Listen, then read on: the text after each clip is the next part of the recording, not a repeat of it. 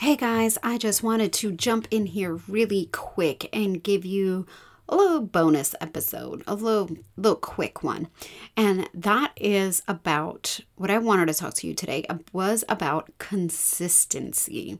Consistency. And the reason why this has come up for me is because every time I am doing something, working on a project or a goal or anything that I might have, I find that I'm making a lot of progress. Things are going great and everything is awesome. And then all of a sudden, something will happen to derail me and I get totally thrown off. And so I know this, you might be able to relate to this. It happens in all areas of my life, whether it be weight loss.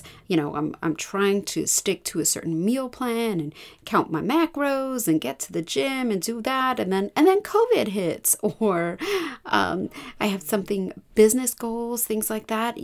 Even with this podcast where I have goals to put out episodes every once a week. I'm going to put out an episode and I'm going to get the things done and I'm going to move forward in my business and all the good stuff happens.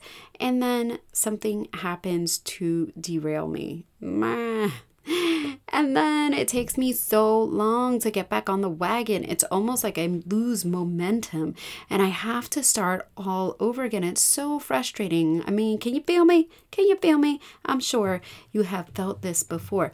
And one of the things that I see, and I keep seeing it, it's like it's almost like I should have a sticky note, honestly, taped to my mirror. And that is, if you are tired of starting over, stop giving up.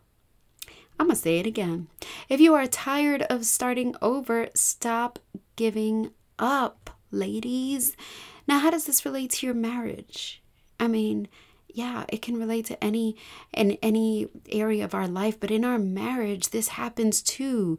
When our things are going great and we're doing so well, and then somebody messes up because we're human.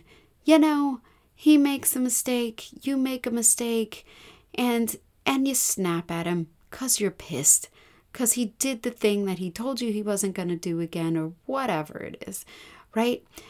Or you did the thing that you told him he wasn't going to do again, and you got into a fight, and then you feel like, oh my gosh, here we are again, starting over.